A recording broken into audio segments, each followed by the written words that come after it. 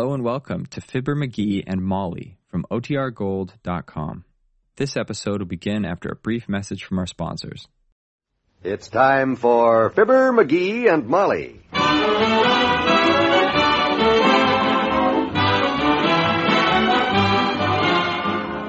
Sundays through Thursdays, NBC brings you Fibber McGee and Molly transcribed.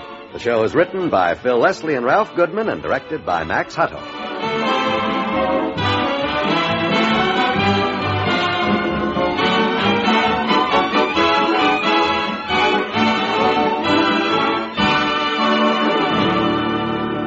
We'll get into tonight's merry adventure in a minute, but first, let's peek into the living room at 79 Wistful Vista. Traveling, gardening, painting pictures, hobby shop. What are you doing, McGee? I'm making a list of things folks like to do when they retire. Well, add sitting to that list, will you? That's what you like to do. Anyway, who's retiring? Well, not me. Not yet. But retirement is something that every man jack of us thinks about from time to time. Every woman Jill of us, too, McGee. Well, go ahead now. There's more to retiring than just thinking about it. Uh-huh. Retirement, that is really carefree retirement, has to be planned for. And the best way to start is with a Prudential Retirement Income Plan. And the best time to start is right now while you're earning money. With a Prudential Retirement Income Plan, you can be sure of a monthly income when you reach the age you want to retire at. And you'll get this regular income, money coming in every month for just as long as you live. Well, Molly, did you want to say something? Yes, I did. Mm-hmm. Folks, why don't you call your Prudential agent? He'll tell you how you can see all your retirement dreams come true with a Prudential Retirement Income Plan.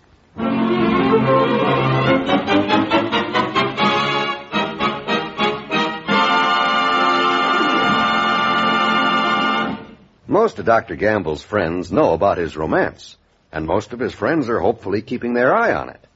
But even his mother was a little unprepared yesterday when she overheard the doctor on the phone making some plans, like this. Yeah, look, lover, I've got the license and the train tickets and we're all set.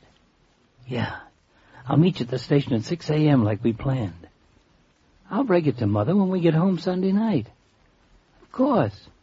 I've already packed my bag, lover. I'll be there. Naturally, Mrs. Gamble was a little upset about her son slipping away like this.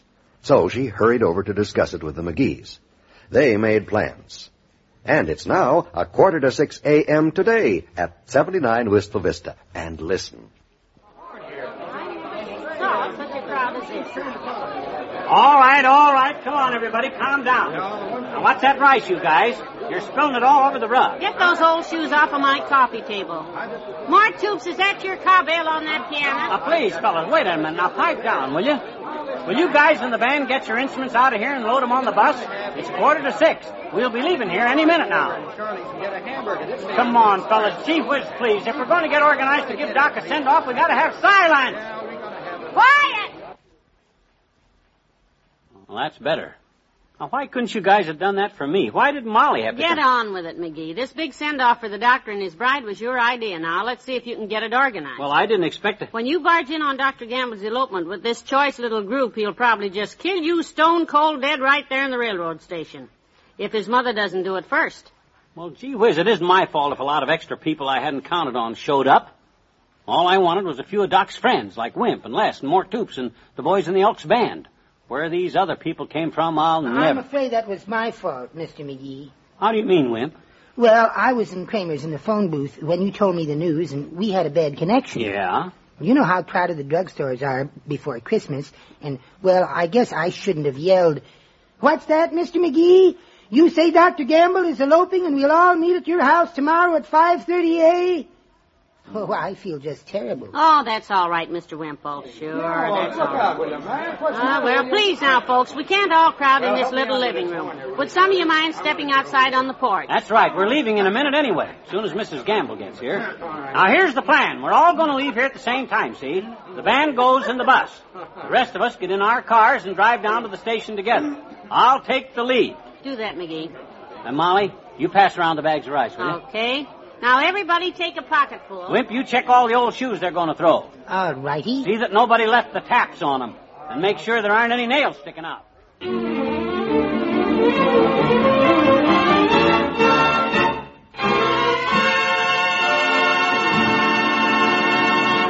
There's more fun with the McGees shortly. How much difference can a shampoo make in the appearance of your hair? You'll find out after your first sudsing with Dial shampoo. Because this new shampoo gives your hair that diamond sparkle look, a bright and shiny look you'll love. And with Dial shampoo, you get loads of creamy, rich, lanolated lather, too. It leaves every strand of your hair ever so soft, ever so easy to manage, even right after shampooing. Once you try new Dial shampoo, you'll know how true this little song is.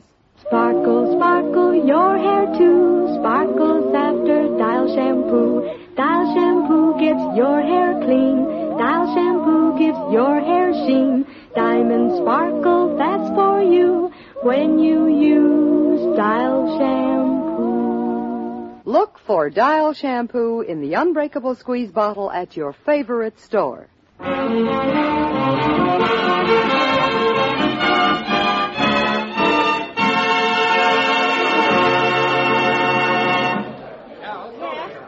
Now, here she comes. Now, that's Mrs. Gamble driving up out front. Now, we better get everybody out the back way, McGee. Yeah, all right, everybody, out the back way and into your cars. Mrs. Gamble thinks there's just me and Molly coming along. It'll be better if she doesn't see all you guys. Come on now, everybody, out this way. Hurry, come on, before she gets in here. The bus is back around the corner. Les, tell the driver to keep his eye on me. I'll throw my cigar out the window when I go by. That'll be the signal. Better make it your handkerchief or they won't be able to play their instruments for an hour. Well, you hurry him up, Molly. Ah, there goes a good kid. She's just as excited about giving Doc and Miss Cuddleson this big send-off as I am. Uh-oh, that's her. Now we'll get this show on the road. Good morning, Mrs. Gamble. I got over here just as fast as I could, Mr. McGee. George just left. He was so cute, and the way he sneaked out. Oh, he was so nervous. Yeah, I'll bet. But he'll be even nervouser when he sees the surprise we got cooked up for him and Miss Cuddleson. Us being down there, you giving him your blessing, and us wishing him good luck and everything down there, I mean. Oh, the poor dear boy. I hope he took his good overshoes. The weather has been so unpredictable, and... Oh, now. Well, I'm sorry. But you know George is my only child, and... Well, don't forget, you're not losing a son, Mrs. Gamble. You're gaining a practical nurse. And Miss Cuddleson is very practical, too. She'll help George save his money and maybe get him to lose a few pounds. Oh, Mrs. Gamble, good morning. Hello, Mrs. McGee. Are we all set for the big occasion? Well, come on, let's go. I wish George's dad were alive. The happiest moment of my life.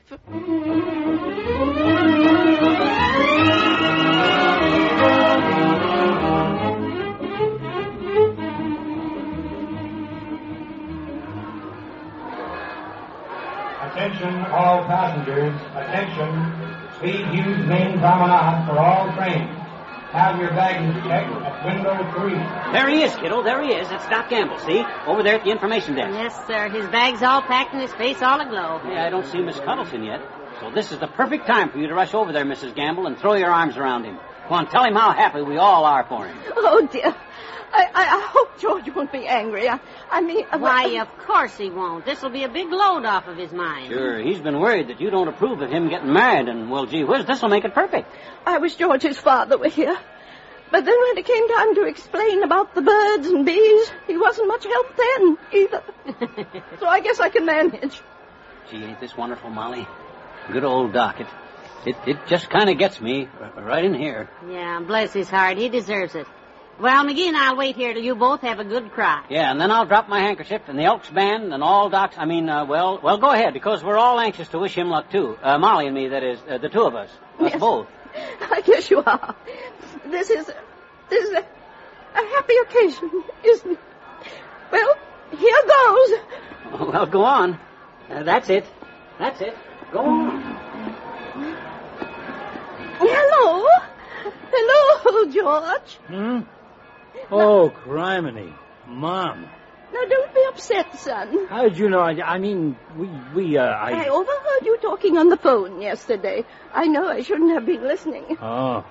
But I've explained the whole thing to the McGees, and they thought I should see you two off at the station. And, well, I really approve. I think Miss Cuddleson is a darling girl and a perfect shot. Oh, my poor George. Drop the handkerchief quick, Molly. Okay, gang. That's your cue. Let him have it.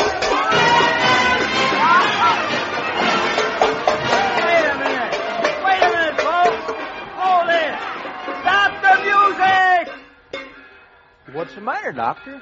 Uh-oh, he's the bashful type. Well, come on, Doctor, live it up. You only get married once. At least that's how we do it where I come from. Married? Who's getting married?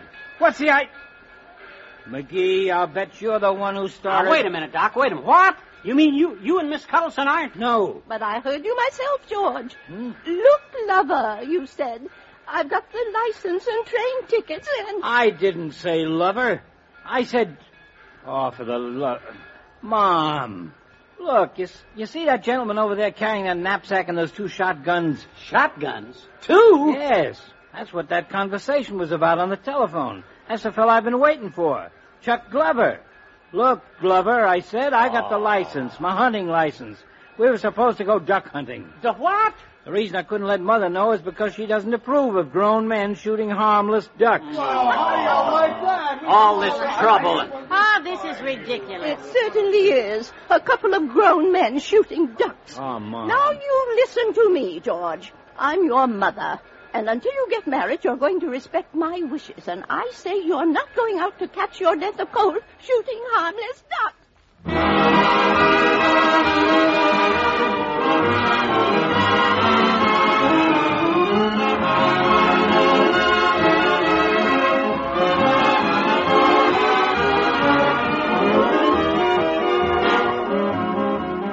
We'll say goodnight to Fibber and Molly in a moment. Dependable, so dependable, as dependable as can be. That's why every year more people buy RCA Victor than any other TV for dependability. Hi, this is Vaughn Monroe. I've long been associated with RCA Victor, so you can take it from me that this year, as always, you can depend on RCA Victor for the brightest TV ideas. For proof, don't miss seeing a sensational new model that actually swivels on its base. Just turn the set and presto, you can watch TV from anywhere in your room. This is just one of the many exciting innovations in the new line of RCA Victor television. See them all at your dealer. And remember, every year more people buy RCA Victor than any other TV for dependability.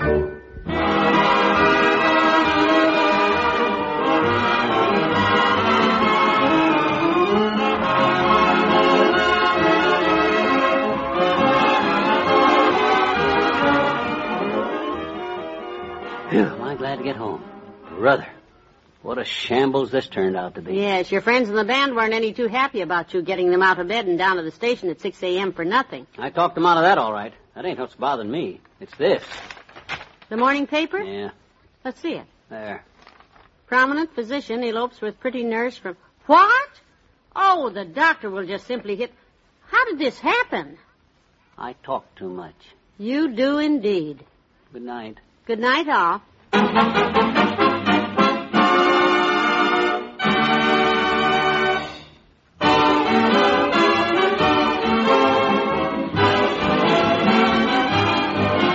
Fibber, McGee, and Molly is an NBC Radio Network production transcribed, with Bill Thompson as Mr. Wimple, Arthur Q. Bryan as Dr. Gamble, Robert Easton as Les, and Kate McKenna as Mrs. Gamble.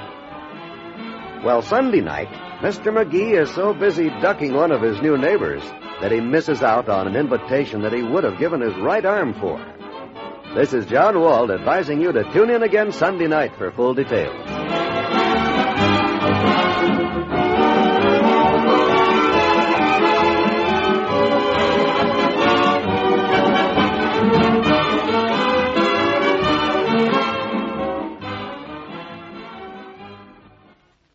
Join the great Gildersleeve and all his friends tonight on the NBC Radio Network.